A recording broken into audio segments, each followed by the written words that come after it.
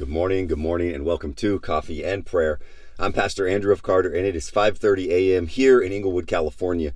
As you guys tune in, please let me know where you are and what time it is where you're tuning in from. You guys, this is a worldwide ministry. This morning, I'm filled with just so much gratitude and thankfulness. Just that you guys would meet with me in this place, that we would set aside time together collectively, whether you're live or on the replay, just to know Jesus, just to know his word, just to draw closer to him. Good morning, good morning. What's up, Sister May, Brother Henry? We got people from Germany. We got brothers and sisters from Chicago. We got brothers and sisters from all around the world. Good morning, Miss Lauren, Brother Gonzo, Maryland, Indiana, Miami. So check it out, man.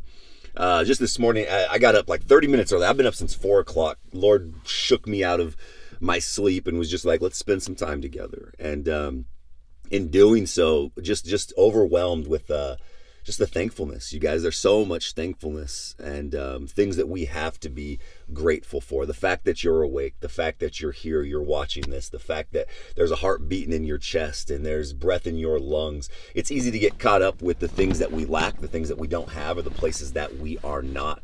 But my sister Tamra, she's just an awesome woman of God. We had a chance to have lunch with her and her husband. They flew in from the East Coast, and they hit the ground, and we picked them up basically from their hotel as soon as they got there. They didn't even check in.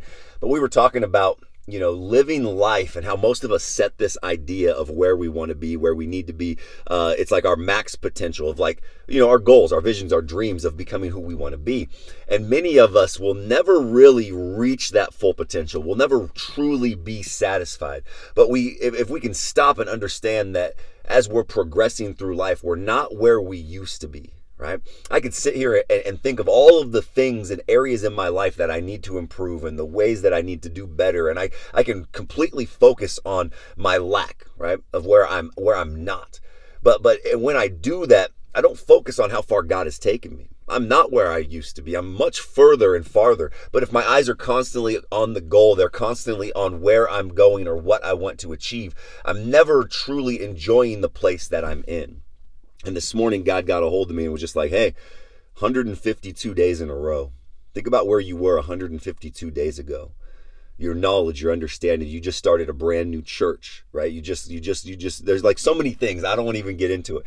But like sitting here this morning in just pure gratitude and thankfulness, that is what I want to encourage you guys to do today as we approach this day, is to just rock it out with gratitude and thankfulness and appreciation. You might not be where you're at. Your situation might look grim. I don't know what you're going through. You might have lost somebody.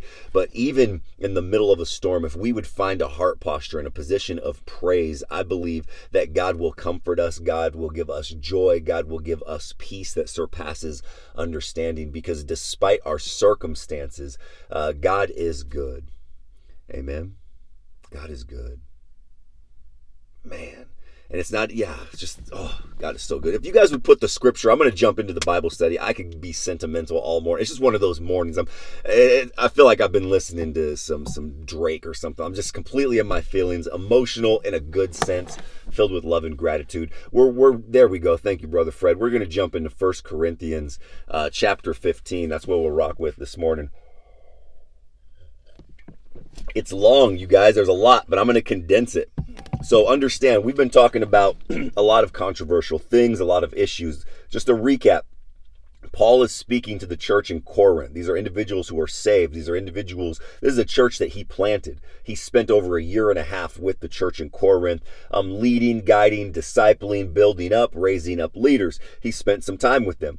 As he's in Ephesus, he gets word of some of the crazy stuff that's going on at the church. And so this is his letter of like, hey, get it together. Hey, here's some things that need to be in order. Hey, here's some guidelines. Here's some regulations. Here's the way that we need to be living with one another. We need to be putting the greater good of the church above our own personal needs. So that's what he's talking about.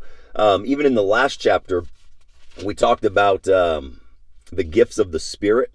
And then we even touched on the very controversial topic of women keeping quiet in church meetings and not being allowed to speak. And I pray that you guys did some research. I pray that you guys did some homework and kind of looked into that. I reached out and got some some guidance from some of my mentors. I did my own research. I further researched it. It was heavy on my heart. And some of you guys even reached out with some of the things that you found. And from those that found things, it made sense as far as the context, the culture in which they lived in, the way that women were treated in that area. The one thing that I want to say is that some people will say, and their argument is, women shouldn't speak in church. And we have to not change the scripture. It has to remain as it is. It also says in scripture that, slaves should obey their masters. Right? Just think about that, right? In scripture, I mean, it says and encourages individual slaves to obey their masters. There's controversial topics that in context, in culture, in the era that they lived in, that was a normal thing. It wasn't like the slavery that we know. It was a different kind of indentured servitude. There were slaves back then and there were instructions. So if we stand on it without putting things into context, some things can be taken out of context and they kind of seem a little weird when we apply it to the day and age that we live in right now. So please be doing your research, put things into the correct context, and have a better, deeper understanding of the word for your own knowledge. Amen. Thank you, Jesus. So in chapter 15, he says, hey, now brothers and sisters, I want you to remember the good news that I brought to you. You received the good news and continue strong in it. He goes, I passed on to you what I received, of which this was most important. And he goes over the death, burial, and resurrection, of Jesus. He says that Christ died for our sins, as the scriptures say, that he was buried and was raised to life on the third day, as the scriptures say, and that he was seen by Peter and then by the 12 apostles. After that, Jesus was seen by more than 500 of the believers at the same time. Most of them are still living today, but some have died. Then he was seen by James and later by all the apostles. Last of all, he was seen by me, as by a person not born at the normal time. He says, all the other apostles were greater than I am. I'm not even good enough to be called an apostle because I persecuted the church of God. But God's grace has made me what I am. See, understand that one of the issues that was going on in Corinth is there was some division going on about the resurrection. We're going to get into that. There was individuals who were being saved who still had ties to the Greco-Roman philosophies and beliefs. There were individuals who were being saved, but they weren't completely departing from some of the religious things that they were taking part in beforehand. Does that make sense? And that even sounds like the church today. Many individuals will get saved, but will still have roots and will still have ties to New Age beliefs and philosophies. Individuals will be saved, but because the way that they lived and the way that they grew up and their understanding of the word, they still hold on to some of these things. They haven't been completely delivered. They haven't matured to the point where they understand that these things are hindrances, that they don't help, they don't add value. There's still philosophies and beliefs that individuals who are saved still hold on to. And we've talked about this before. There's some ideas and sayings and beliefs that they're not scriptural, but they're known as common knowledge because they're well received in the culture that we live in. And until you have a better, deeper understanding of the word and who God is and what it means to follow Jesus, until those chains are broken and we're delivered from those things, right? You still have these little attachments. And there might even be some of you on here who have just been recently saved and still dabble in some of these things because you don't have the understanding or the implication of what it means to fully follow Jesus. This happens. It's more common than you think. You might have been saved and completely delivered from that, but I still see individuals who are saved, who know Jesus, who are growing in their relationship, who still hold on to some of these worldly practices, and God's working in them, and we're to encourage them and call it out and, explain to them, teach them that those things have no place in the kingdom of God. But that's what was going on here. Individuals were still kind of arguing about the resurrection. Many of them thought that after death, after you died, that was it, that you were only living for this life. Many of them didn't believe in an afterlife. Many of them didn't believe in a resurrection. Many of them might have even believed in reincarnation. There were different thoughts and ideas that some were holding on to, and they were in the church, and they were allowing those prior beliefs and those ideas to infiltrate the layer and the foundation of what was being preached here. Right? It's good stuff. And so here it says, he goes on, I love his humility. he understands, he says, I'm not even good enough to be called an apostle because I persecuted the church. The other apostles they were good apostles, man. They followed Jesus, in the flesh. They were there after he died and was resurrected. And he, from the jump they were there. Paul persecuted Christ. So he's like, I'm not even good enough. But I love this. He says, but God's grace has made me what I am. And it's his grace, and his grace to me was not wasted. And then he goes in, he says, I worked harder than all the other apostles, but it was not really I, it was God's grace that was with me. So if I preached to you or the other apostles preached to you, we all preached the same thing, and this is what you believed. And then he goes in to say, hey, now since we preach that Christ was raised from the dead, why do some of you people say that we will not be raised from the dead? He goes in and he has this logical explanation. He kind of breaks it down. He says, look, if no one's raised from the dead, then Christ wasn't raised. And if Christ wasn't raised, then our preaching is worth nothing. And your faith is worth nothing. So the resurrection of Jesus Christ, it hinges on the resurrection. If Jesus lived and was beaten and did all of the miracles and things, and then he died, but then he wasn't resurrected, it was done in vain. Then he was just a good dude. Then he was just a great teacher. But it hinges on the resurrection. And he's sitting here saying, and if Christ has not been raised, then our preaching is worth nothing. And your faith is worth nothing. You're still guilty of your sins, right? Because the resurrection is the power, right? It lies in the power. That's the power. And also we are guilty of lying about God because we testified that he raised Christ from the dead. So all of these individuals, all of these witnesses are essentially guilty of lying. So he's trying to use this logic to break it down to these individuals in the church who are saying, no, once you die, you're dead. There is no resurrection. And he's just saying, well, hold on a second. You believe in the death, burial, and resurrection. This is what we preached. I've preached this. All of the other apostles have preached this. This is logic. He says, if the dead are not raised, Christ has not been raised either. And if Christ has not been raised, then your faith has nothing to it. You are still guilty of your sins. And those in Christ who have already died, they're lost. So individuals who put their faith in Jesus and died, if Christ wasn't resurrected, then there's really no point. They're gone. They're eternally separated. They kind of missed the mark. 19, he says, if our hope in Christ is for this life only, we should be pitied more than anyone else in the world. Like what? But think about this, and this is what got a hold of me. What did the apostles gain from preaching the death, burial, and resurrection of Jesus Christ? So if this was an elaborate, I'm gonna ask you guys some questions and some food for thought. If the death, burial, and resurrection was an elaborate scheme by the apostles to elevate this man Jesus to a position of claiming to be the Messiah, what did they gain? What did the apostles gain? Right? They were hunted down. They were persecuted. I know one was crucified upside down. One was boiled alive, right? They were beheaded. They were on the run. They spent time in prison. They were beaten. Okay, they didn't have a home necessarily. They were going from city to city and town to town where they would be received and taken care of. And many of them, Paul especially, Paul had a cush life as a Pharisee. Right? As a Pharisee, he was well educated. As a Pharisee, he was well taken care of. He had high position and power and title. He would have some of the nicest places to sit in the synagogue. Like people looked up to him. As a Pharisee, he had so much power and respect.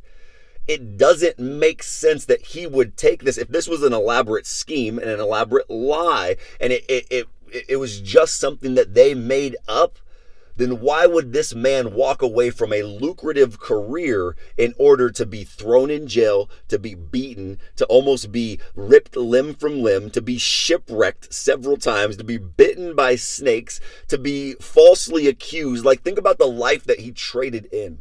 It's not logical. It really doesn't make sense, right? It doesn't really make sense of why individuals why they would lie and scheme and come together in order for Jesus to be the Messiah. Like, if you truly think about it, it's not like he turned his life in and he got something for it, right? It just, like, come on, man. Hey, and it says they worked everywhere they went to preach, right? But Paul was a tent maker. He had a full-time job on top of it. So some of the other, he talks about that. He was like, I never took a salary. I wasn't taking a fee. Other apostles did, and that was okay because it was within their right. It was within it was in their freedom. Like, it was a part of it. But Paul was even like, bro, I'm not even going to take that. I'm going to even work a full-time job on top of this ministry just to show myself approved, just to prove it to you guys that I'm not receiving any benefit from preaching the gospel. And so he's like, if our hope, if I'm here preaching the gospel, if my hope in Christ is for this life only, we should be pitied more than anyone else in the world, because I'm literally, I took a demotion, right? I took a pay cut. I came down a couple of levels in order to preach this gospel. What did he gain? I mean, we understand that he gained eternal life. We understand that the gift that he received isn't going to be in this world, that he ran the race, that he receives the crown. We understand from a Christian point of view. But from the outside world looking in, if they would slow down and truly understand what these men are saying and what they're doing and what the purpose is behind it, they would maybe, I pray that they would grasp and go, wow, that makes sense. Why would they do that for this elaborate scheme or hoax or lie? Doesn't make sense. Moving on. That was just a random thought, right? Okay, I'm seeing some distraction, right? I'm gonna tighten that up real quick.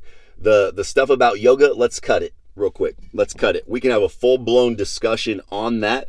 I understand not everybody's at the same place. Not everybody's ready for that conversation, right? Not everybody's ready for that conversation. And I would encourage you, if you're struggling with the understanding of what yoga is and the practice and how it's done, please do some research. But let's not be distracted this morning, right? We're getting hung up. We're already past that. We're talking about a whole nother subject. Again, be more concerned with the understanding right here than being right. Okay, nobody's going to change an opinion through comment section. You know what I mean? Like, I've never seen anybody stop and be like, hey, oh, that's a really good point. I'm going to completely stop and change my life. Do some research on it, and that's a whole nother day for an amazing discussion. I have a lot of thoughts and actual research on the subject that we can talk about. So verse 21 says, death has come because of what one man did, but the rising from death also comes because of one man. In Adam, all of us die. In the same way, in Christ, all of us will be made alive again. Because of Adam, we're born into this flesh. There's this sinful nature. But because of Jesus, right, we'll be made alive again. You guys, that's good news. That's really, really good news. He goes on and he's talking more, like, as you guys are reading 1 Corinthians 15, and it's a lot today. There's a lot more than the last couple of chapters. And he goes on to say in verse 29, if the dead are never raised, what will people do who are being baptized for the dead? If the dead are not raised at all, why are people being baptized for them? In verse 30 again, he says, and what about us? Why do we put ourselves in danger every hour? Like, if the resurrection isn't real, if I'm not going to be raised from the dead, if Christ wasn't raised from the dead, then why is it that I'm putting my life in danger every hour? Why am I doing what I'm doing if this wasn't real? It just doesn't make logical sense. It doesn't make sense. In verse 32, he's like, if I fought wild animals in Ephesus only with human hopes, I have gained nothing. If the dead are not raised, let us eat and drink, because tomorrow we will die. He's like, bro, if there's no resurrection, if Jesus wasn't real, if what Jesus didn't happen, then this is the only life that we're living, then let's eat, let's drink, let's be merry, let's YOLO. You only live once. There is no eternity. He's understanding that. But then he says this, listen, this hurts. He goes, don't be fooled. Bad friends will ruin good habits. He says, come back to your right way of thinking and stop sinning. Some of you don't even know God. And he says this, he says, I say this to shame you. He doesn't even beat around the bush. He's standing in this letter. He's like, I'm trying to shame you right now. Don't be fooled. The people that you're hanging out with, they're ruining your good habits. They're leading you astray. You are the average of the people that you hang around with. Understand it. And this is a side note. Okay, I understand the context of what he's speaking to the Corinthians. He's speaking to the sect and group of individuals who are still holding on to some Roman Greco beliefs about this only being your only life and that there is no resurrection, right? He's talking and speaking about a group of individuals in the church, and he's telling them, hey, don't be fooled. He's like, come back to your right way of thinking, the thinking that I left you guys with, which was the death, burial, and capital R resurrection of Jesus Christ. You guys believed, you received, you were baptized with the Holy Spirit. You guys knew the truth. Now it's been some time, and here you are dabbling with the ways of this world, and you're starting to think again that there will be no resurrection. You're allowing outsiders or individuals who have ties to the worldly concepts, you're allowing them to infiltrate the congregation and push their narrative on you guys. Hey, bad friends will ruin good habits. The people who you guys are hanging out with, the people in your circle, will most definitely lead you astray. Hey, and this is something that we can apply. You hear this. This is godly wisdom. If you think that's your ministry, if you think that by you going out with your friends and having drinks and partying and dancing, this is my personal opinion, okay, this isn't scripture. If you think that that's going to get those individuals saved, I think that more than likely they're pulling you away from Jesus more than you're pulling them closer to Jesus, right? I've heard of individuals in the name of evangelism sitting with sinners, but then end up sinning with them. We have to understand that, yes, Jesus sat with them, but he also made a line. He had boundaries. There were things that he wouldn't do. There were places that he wouldn't go. The bad friends will ruin good habits. He sat with them, but he didn't partake in the sin. And us in our fallen nature, and sometimes in our own like weak minds, is we will position ourselves with our friends who we want to get saved when we're in the infant stage of our faith, and we'll put ourselves in there with the best of intentions, maybe to minister or to encourage, but what ends up happening is that they end up pulling you further away from Jesus rather than you pushing them closer. And I'll give an example. I remember when I first got saved, I was hanging around my friends who smoked weed. And at first I was like, no, I'm good. I would put myself in that position, and they would smoke, and I would try to be there and try to be a light, and I would try to encourage. And as the blunt would go around, or the joint would go around, or the bong would go around, whatever we were smoking out of that day, it would go around. I'd be like, no, I'm good. And they'd be like, okay, cool. And they would accept me, and I would sit there, and it would keep going around. And before you know it, I'd be like, let me get a hit. Let me hold on to it. They'd be like, no, you're a Christian, you're trying to do better. I'm like, come on, man, like, stop. Like, it's me, you know me, come on. And so what more than likely would happen is me with the best of intentions and thinking that I'm strong and I'm going to go out there and I'm just going to save my friends, I would end up falling into sin because I wasn't strong enough. Right? Bad company, bad friends will ruin the good habits. And some of us are in those beginning stages of the faith where we're still trying to figure out where we fit in and how we can navigate these pressures of being social and evangelizing to our friends without falling into sin, without choosing to sin. So we need to find a place where we are surrounding ourselves with like-minded individuals that are building us up and encouraging us and walking with us towards Christ. There is a time and a place for us to evangelize to those friends, but many times we have to become stronger in our faith. We have to become stronger in our knowledge and understanding of who we are in the Word and who God says that He is. And again, he says, come back to your right way of thinking and stop sinning. And he's like, some of you don't even know God. You don't even know him. And he says, I say this to shame you. He wants you to be convicted. He wants you to be like, oh man, that's me. Gosh, I'm saying that I love God. I'm saying that I'm changed, but I keep putting myself in these situations where I compromise over and over and over. And that in and of itself is a poor witness. Right? You're not doing the kingdom of God any justice. You're not doing it. You're not lending it a hand when you proclaim to be a Christian, yet you go out and you try to fit in with the crowd. You kind of blend in. Amen. And and I'm speaking, this isn't a place of condemnation. I'm not trying to shame you. Paul is, right? Paul's talking to the Corinthians, and he's saying, hey, I'm saying this to shame you guys, but I've been in those situations, especially when I was young and in my infantile stage of being a follower of Christ. I remember having the best of intentions, like honestly, really, in my heart, I was just like, and again, the heart is deceitful, but in my heart, I was thinking, yeah, I'm going to go and I'm going to stand strong and I'm going to say no. They're going to pass it to me and I'm going to, no, I'm not going to have anything to drink and I'm not going to do anything. I'm not going to cuss and I'm going to be there. I'm just going to be a light.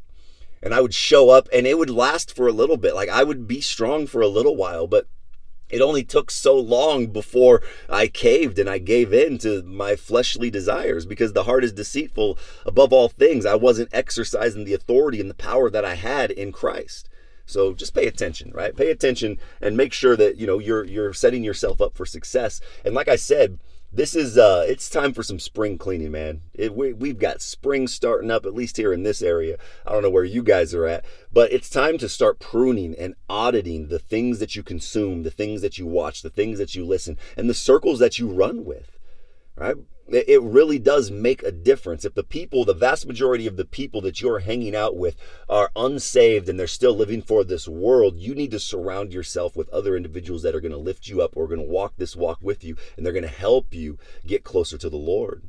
All right. Though it doesn't mean that you can't spend time with those individuals, but you need to go in packs. You need to go out in twos. You need to go with other individuals who are strong in your faith with the sole purpose of ministering and helping those individuals. Amen. That's good. That's good. And I want to address that. I think that's good. I just read a comment, and I don't disagree. Christ's life says, as I grew in the Lord, I was able to go and actually minister in places that people were truly surprised how the Holy Spirit moved. I agree with that. I agree that God will put you in positions and places as you grow spiritually and in maturity. And I believe that can happen, but that is an outlier, and that takes some spiritual maturity, and that does take some confidence and boldness and authority. That's not something that I would encourage for those of you who are still young in the faith, right? Protect yourself, create boundaries.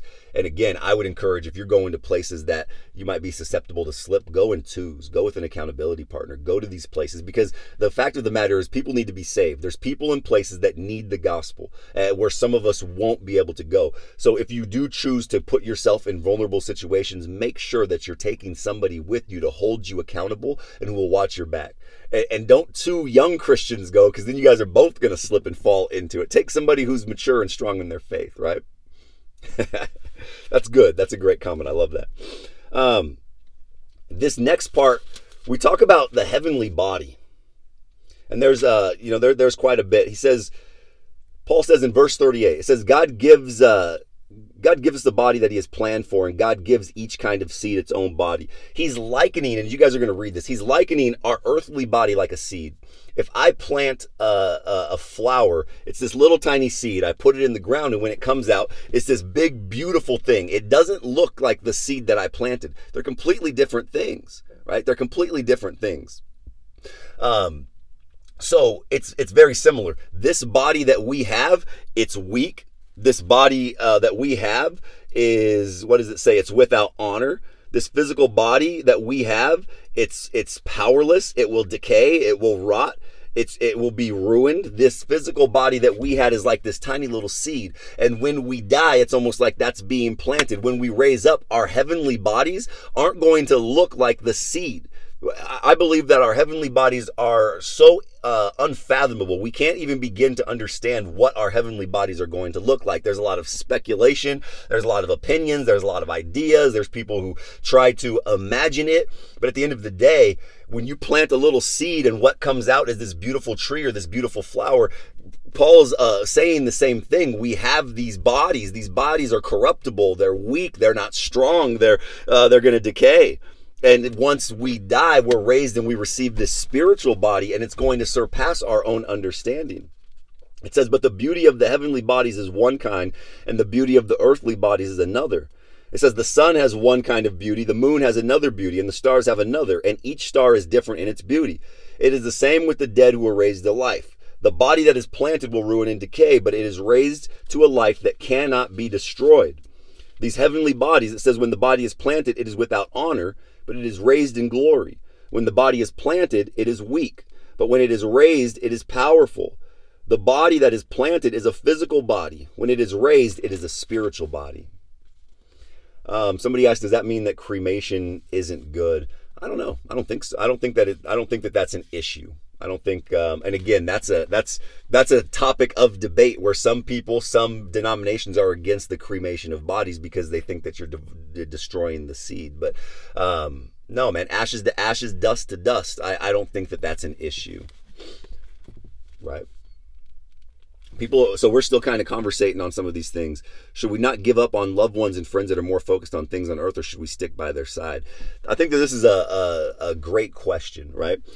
Individuals who you love and care about, you can love them from a distance. So it says, can you bring hot coals? Can you burn them in your lap and not be burned? Can you hold them to your chest without being burnt? You have to also protect yourself. What good is it going to do me if I lose my focus and I fall into sin because I'm hanging out with you? Again, that doesn't mean that you remove yourself from these situations. I have friends and family members who I love and I'm still a part of their life, but rather than me spending 90% of my time with them and pushing me further away from Jesus, I spend maybe 10% of my time. So now I'm spending less time. But if we're not heading in the same direction, right? Because I'm focused on the race. I'm focused on what God has called me to do. There's a plan and a purpose. Sometimes there's individuals in your life who will hold you in the same place. And I'm going to get kind of philosophical here. There's something called the crab theory. Okay, and I'm going to break this down. I'll be brief. The crab theory is that you can put, a bunch of crabs into a bucket without a lid because you don't have to worry about the crabs getting outside of the bucket. You guys can do your own research. It's called the crab theory. And so as a crab is extending and getting its way out and they're going to escape, right? They're in this environment. They're in the same bucket. But as soon as one gets to the top and is about to escape, it's been proven that the other ones will grab the leg of the other crab and pull them back down. And they will consistently do this. So you can have crabs in a bucket without ever having to put a lid on it.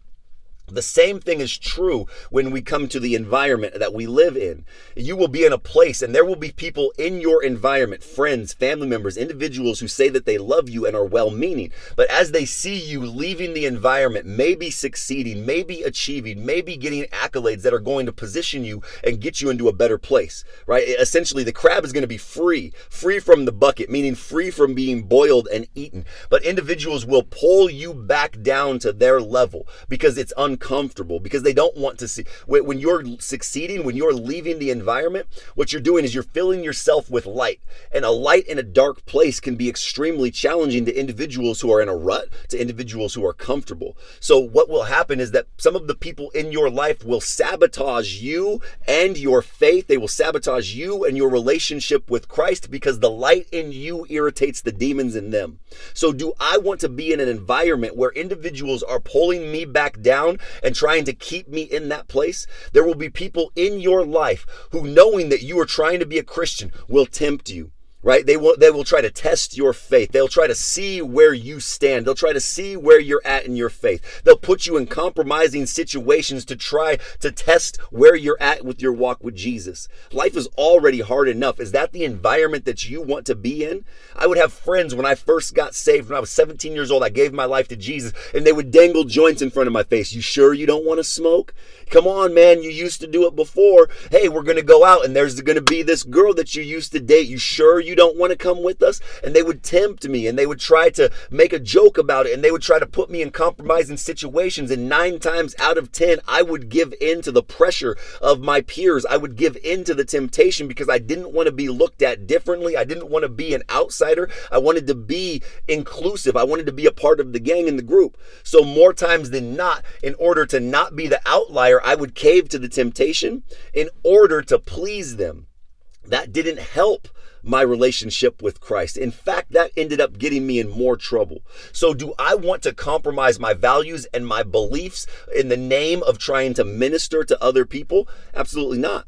I love my neighbor as I love myself, but I love myself enough to know and set boundaries and to create an environment that is conducive for me walking close to Jesus. So I believe that God will position me in those individuals' lives so that I am a light, but God isn't going to put me in compromising situations that's going to force me to contradict what the Word of God is teaching. Does that make sense? So I'm not saying get saved and leave everybody. I'm saying get saved and make sure that your relationship's solid and be a light in their lives. But that doesn't mean going to the strip club with them. That doesn't mean kicking it and getting drunk with them. It doesn't mean doing the same things. If the people who I love, if that's what their primary interest is and that's the things that they're doing, I'm going to have to remove myself from the situation. I'm going to have to set some boundaries. And many times people will push you away and continue in those things in order to keep that light away, because the light that you represent is the light of Christ. And like I said, when you're exuding that light, It irritates the demons that are inside of them. It irritates the things that they're going. It makes them uncomfortable because the light exposes darkness. And when they're in your face, they see their sin. They see the way that they're living. They see the way that they're in a rut. They see the way that they haven't changed or they haven't moved. Amen? And again, it's not that we necessarily have to like, peace, I'm out of here. There are ways to still stay a part of your family's lives and evangelize to them. But it does take strength. I think that family is one of the hardest places to be a strong Christian, believe it or not. Let me rephrase that. It's been challenging for me to be saved and to be with a worldly family, because the worldly family knows me as who I used to be. They know some of my deepest, darkest secrets. They know the things that I've done and the way that I behaved, and they see those things. And so even in my own household, it's just kind of like I'm constantly being questioned. Is this for real? Is this the real thing? Is this really it? So they know who I am, and many times it's hard to evangelize and minister to the people of your own household. Jesus even said it's hard for a prophet to be honored in his hometown. Jesus was rejected in his hometown because they were just like, that's just Jesus. We used to play kickball and stickball with homeboy. Like, remember when he got his chunkless stuck over there on the rock? Like, that's just Jesus. He's nobody special. We grew up with him. We know about Jesus behind closed doors. He always was a little special. He never did partake in all of those other things, but he can't be the Messiah. That's just Jesus. And it's the same in your own household. Many times you're not going to be well received in your home. All you can do is continue to be a light, continue to plant the seeds, and don't compromise your actions. Amen? It's good stuff. Good conversation. That's good. You keep on keeping on. Amen. But that's what it is. He got his chancla stuck on the rock. You know what I mean? Yeah. Amen. And you have to find discernment. And it's not black and white. You know what I mean? Is each individual soul, like, before we move on, I'll be brief. I'm never brief, but we'll try. You have a mission field. God has a plan and a purpose for your life, and there's people in your sphere of influence. You understand? So you're in that place to be a light to those individuals. Each relationship is going to be different.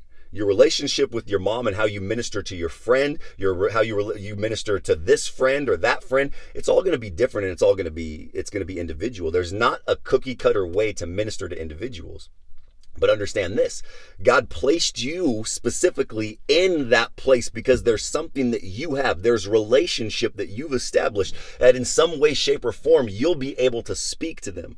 And again, don't mistake your ministry for failing because people aren't falling on their face and giving themselves to Jesus in that moment.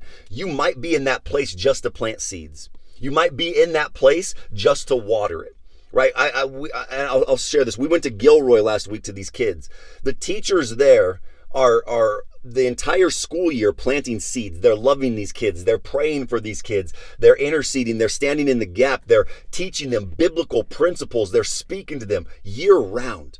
I get to fly in there on a little plane and I show up and I'm just like, hey, Jesus is dope. Like, follow the Lord, read your Bible. And they're just like, read my Bible. I've never heard that. And the teachers are like, I've literally been telling you to read your Bible the entire year. And I'm just like, oh, you guys, prayer is cool. You got to pray every day without ceasing. They're just like, I've never even thought about praying. And the teachers are rolling their eyes. Not really, because they're not upset. They're just happy that it's landing. But they're just like, I've been telling these kids the exact same thing. Why is it that when you come, it lands?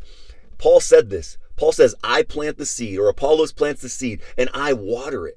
That you don't know what's going on behind closed doors. So I get the job. The teachers have been planting the seeds. I come through for a week. I water the seeds and then I'm gone. And then God grows the seeds and he's there cultivating. And the teachers are reaping the harvest. Now some of these kids are going deeper, going harder. They're stepping into their authority and their role. And so it's more than just us. So you might be in a place where you're just planting the seed. And then maybe somebody else comes through at their workplace or behind the scenes. You don't even know. And they start watering the seed. And then they find that place of repentance and they put their faith in Jesus. But please don't forsake the efforts. Just because people aren't changing radically in that moment, don't think that God's word returns void. You're in those places planting seed. Maybe you're watering the seed. Maybe you're cultivating. Maybe you're taking the house plant out and putting some sun on it. Your efforts aren't done in vain. Nothing done for the kingdom of God is done in vain. So please don't get weary in your well-doing. Understand that it's a team effort. Right? It's a team effort. I understand that if people get saved on here, it's not just because coffee and prayer. They might be seeing things out in their real life. People might be ministering to them. People might be sharing things with them. It's a group effort. And the fact that we get to reap the harvest when I say, hey, does anybody want to get saved? And people's hands are raising. I don't think that it's just because of coffee and prayer. I believe because it's a group effort. There's people messaging them and praying for them and loving on them and hugging on them and talking to them. And God's working on them from different angles. So yes, when you get saved, protect yourself. Continue to create boundaries, but don't think that you're the only person in that person's life that's ministering. Trust that God has a plan and that you're a very small piece of a puzzle to a much bigger picture. Amen? That's good stuff. So moving forward,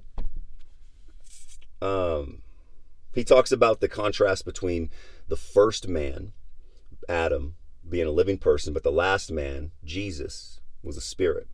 The first man came from the dust, the second man came from heaven. Just as we are made like the man of earth, so we will also be made like the man of heaven. Right? There's this idea of the flesh versus the spirit. The flesh comes from Adam, the sin, the death comes from the first man, but life everlasting comes from Christ. And so we are born in the flesh. We're born in the likeness of Adam. We're born in sin. Yet when we give our life to Jesus, we are born again. And so now we receive the Holy Spirit that dwells within these earthly bodies, and we have this remnant of flesh, and we have the Holy Spirit that dwells inside of us, and there's this constant battle that's going back and forth. Our flesh wants to do the things of this world. Our flesh wants to do what the flesh desires. It wants to sin, yet the Holy Spirit in us is perfection. The Holy Spirit in us is righteousness. The Holy Spirit in us is authority. The Holy Spirit in us is power. I keep doing this because I'm thinking of like the resurrection. For some reason, I don't know. I always think of like Jesus rising from the grave and he's just like, whoa. I don't know why. So if you guys see me doing this, this is my version of like resurrection. This might even be sign language. I don't know. I hope it's not a bad word. But for me, when I do this, if you guys see me doing this, I'm like, that's resurrection. That's Jesus rising from the grave. I don't know. Sorry. I just catch myself doing stuff with my hands and you guys are like, why is he doing that? I'm doing that because that's like my version of like resurrection, Jesus rising from the grave. I don't know. Doesn't make sense. In verse 50, it says, flesh and blood cannot have part of the kingdom of God. Something that will ruin cannot have a part in something that never ruins. Again, he's going back to this idea that these bodies, these earthly bodies, they are weak, they are feeble, they are susceptible to death, they're susceptible to disease. These are just a very small seed. When we die, we will be raised again, the resurrection, and we will receive these heavenly bodies that surpass our understanding. We can't even begin to imagine what they are going to look like, the glory that we are going to arise in. And it says that it can't be like that because in heaven is eternal. Heaven is perfect. Heaven is good. It doesn't ruin. It doesn't come to an end. So we can't take these earthly, physical, weak bodies with us.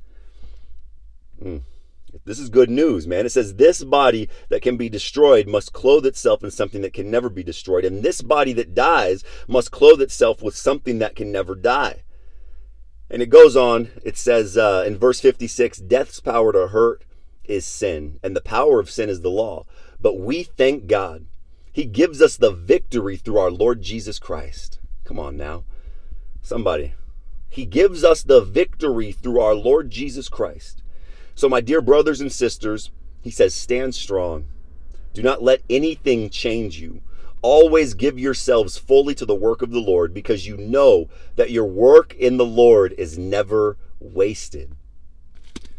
That ministry, that sending a verse, that checking in on somebody, that praying for somebody, that even that choosing not to sin with somebody who you love and you care about and you might have, ran with back in the day. When you choose the light, when you choose right, even that work, even that overcoming the temptation, that strengthens you, that builds confidence, that builds your spirit. Hey, I'm strong. I have this authority because of Jesus.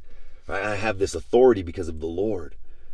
It says the work, because you know that your work in the Lord is never wasted.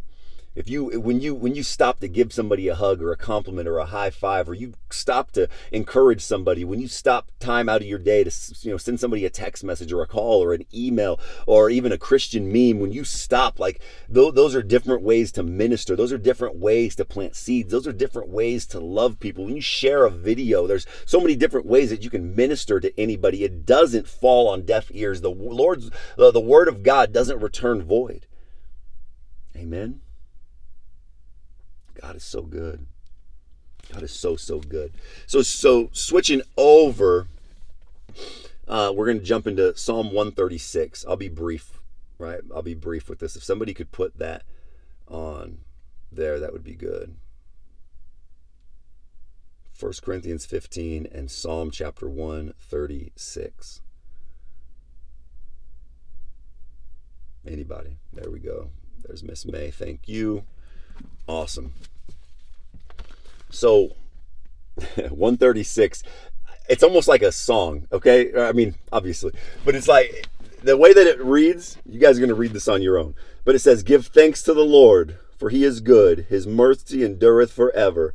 Oh, give thanks unto the God of gods, for his mercy endureth forever. Oh, give thanks to the Lord of the lords, for his mercy endureth forever. Ooh, to him who alone doeth great wonders, for his mercy endureth." It just keeps going. His mercy endureth forever. It gives a little line, and then his mercy endureth forever. And it goes, and it goes, and it goes, and it goes. There's 26 verses. It could probably be down to 13 verses if they didn't put his mercy endureth forever. So not to make light of the scripture, right? I wasn't trying to make light of the scripture. What I did is I said, you know what? If they're telling us that God's mercy endures forever, then what does that mean? So I was like, okay, mercy, let's define it. Mercy is defined as this.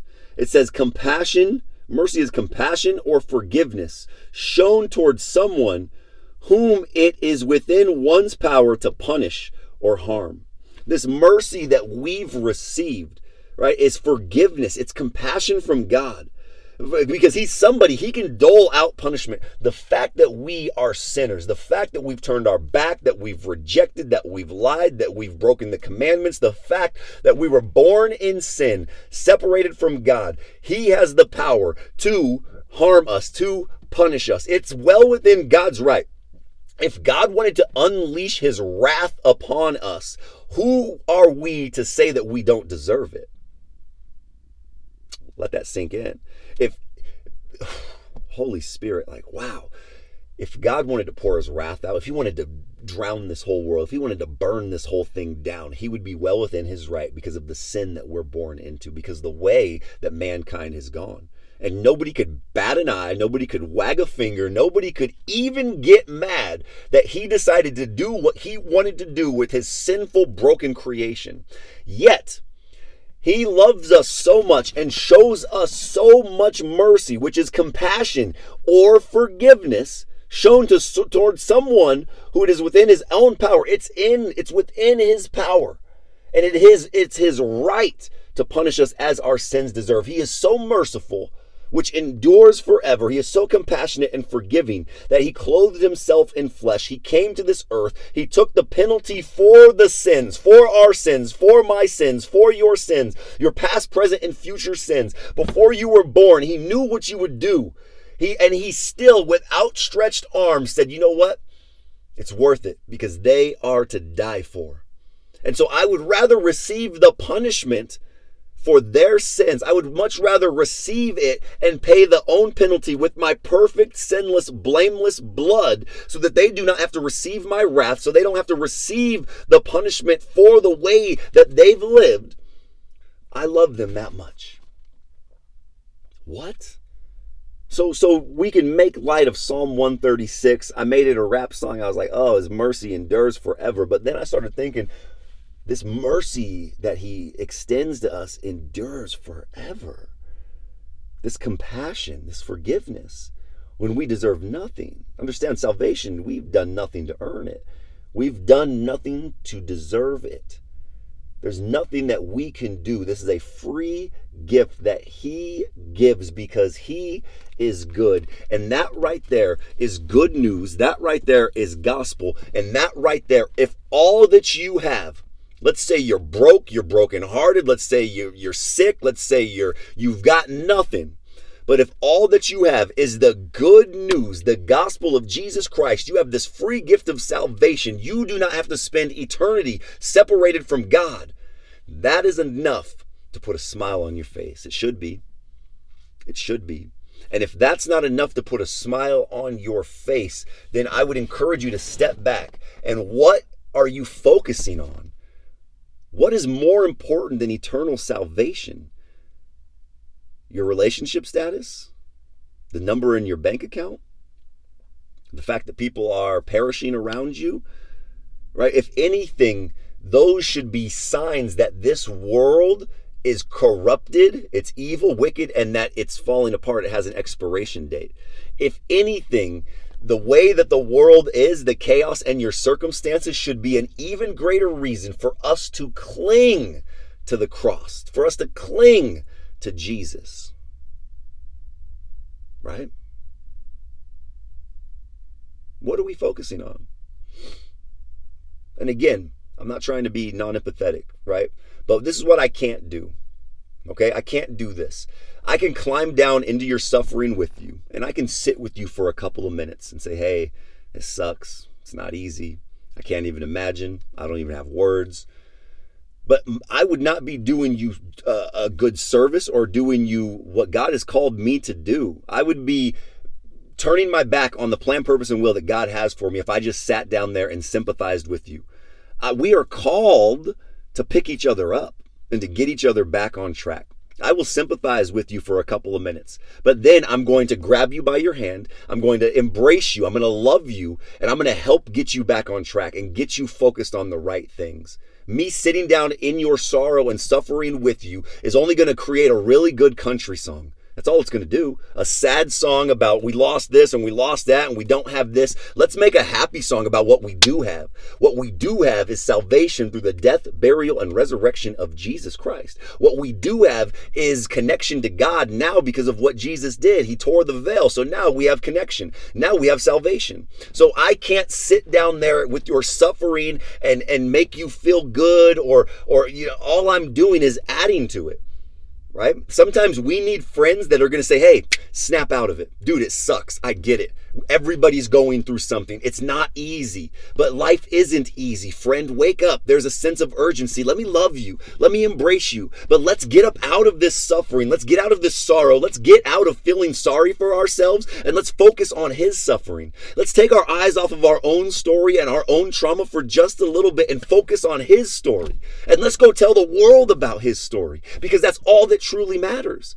The things that you're going through are distractions. If the devil can come in and ruin your relationship or he can mix up your environment, and if that's enough for you to go inward and to only focus on your stuff, now you're not about your Father's business. Now you're not walking in the plan and the purpose that he has for you. So the enemy is reassured that, hey, if I mess up home life, if I stir things up in their environment, it's going to take their focus off of him and they're going to place it directly on this. And if they are not focusing on him and they're focusing on this, then I'm rendering them useless. They're no longer thinking about evangelizing. They're no longer thinking about walking in authority or boldness. They're not thinking about telling other people about Jesus because they're so focused on their situation. That's a victory. That's a W for the devil.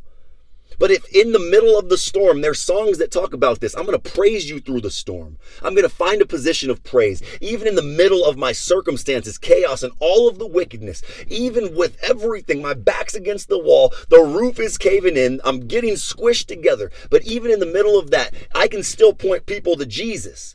I'm going to still find joy. I'm going to still find comfort. I'm going to still find life in the middle of that. I'm going to praise from these broken bones. I'm going to look to Job that even in the middle of losing everything except his wife, which makes me think of what kind of wife she was. If the devil took everything, he's like, I'm going to keep you with this wife because she's hell on earth. That's a joke and it's a bad one. It's a dad joke. I apologize. But even I look at Job and even in the middle of his circumstances, he doesn't forsake. He puts his trust and his faith in God, right? What did Job have? What was he on to in that situation? His eyes and his focus were constantly on the Lord. even in the middle of his pain and suffering.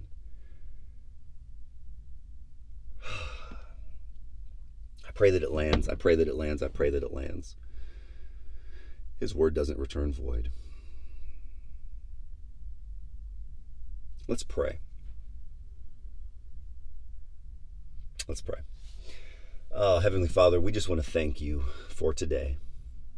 God, we pray that your word would take root in our heart, that it would grow, that it would mature, that we would be able to pour out into other people, that we would be a light in this world. God, we come back to the idea of staying focused, being alert, being aware, understanding that the devil roars, he roams around like a roaring lion looking to kill, steal, and destroy. And many times, Lord, he's looking to kill, steal, and destroy our purpose, your plan. Many times he's looking to kill, steal, and destroy our identity. He's coming against who we are. God, right now, in the name of Jesus, I ask that my brothers and sisters' eyes would be torn wide open, that their ears would be supernaturally open, that their hearts would be softened, and that right now you would download the idea of who they are, that they wouldn't go another day without knowing the authority and the boldness that they possess as followers of Jesus. That the enemy, as he rises up against us, against your chosen ones, that we understand that the power we have inside of us is greater than the power in this world. Help us to remain focused on you. Help us to find a position of praise in the middle of the storm. God, even though we're going through hell on earth and the things of this world have us feeling like our back is against the wall, help us to receive strength from you. Help us to receive endurance from you. God, you are our hope. You are our trust. You are our faith. Our faith isn't in this world. It's not in money. It's not in things. It's not in relationship. It's in a relationship with you. It's in the salvation that you have given us as a free gift. It's in the hope of a resurrection, where these earthly bodies will be planted down like seeds and we will be risen up in these glorious spiritual bodies. That's where our hope is. Not in this world. Not in our situations even changing, because even in the middle of our situations, God, you are good. You are the same yesterday, today, and forever. And Lord, we praise you. God, we give you praise and glory. Your mercy endures forever. We thank you for your compassion. We thank you for your forgiveness. And God, we just thank you for choosing us to have the divine revelation of who your Son is, because we know who he is. We carry around this privilege of sharing the goodness of Jesus, the good news, the gospel of Jesus Christ with other people. And that's what we want more now than anything. Our eyes are on you. God, I pray for my brothers and sisters that, your will would be done in their situation. They all have prayer requests. They have needs. They have desires. There's things that their hearts are set on. And my prayer for them is, number one, that your will would be done. And number two, that they would have the discernment to understand the difference between what they want and what they need. Because we know that you provide what they need, not what they want. And Lord, when they don't get what they want, they don't turn their back on you. God, when they don't get what they want, they don't harden their hearts. Lord, when they don't get what they want, they understand and have the discernment to know that a no from you has goodness written all over it. And that a no from you is for protection, and that a no from you is for redirection, and that a no from you is from a place of love, because you are our Father. God, we love you, we thank you, and we praise you, and we pray this all in the name of Jesus Christ. Amen and amen. I love you guys. I honor you. I appreciate you. 500 people on here today. God is so good. I just want to give you guys just a heads up. Look, every day that we do this, I'm recording it. I also record it, and then I upload it on Anchor. And Anchor distributes the podcast, Coffee and Prayer, to Spotify, to Apple Music, to all these different places. If you guys have time, I would love if you guys would go to the podcast. It's Coffee and Prayer. It's got my little profile picture, and maybe leave a review, maybe leave a comment, maybe like it, maybe follow it.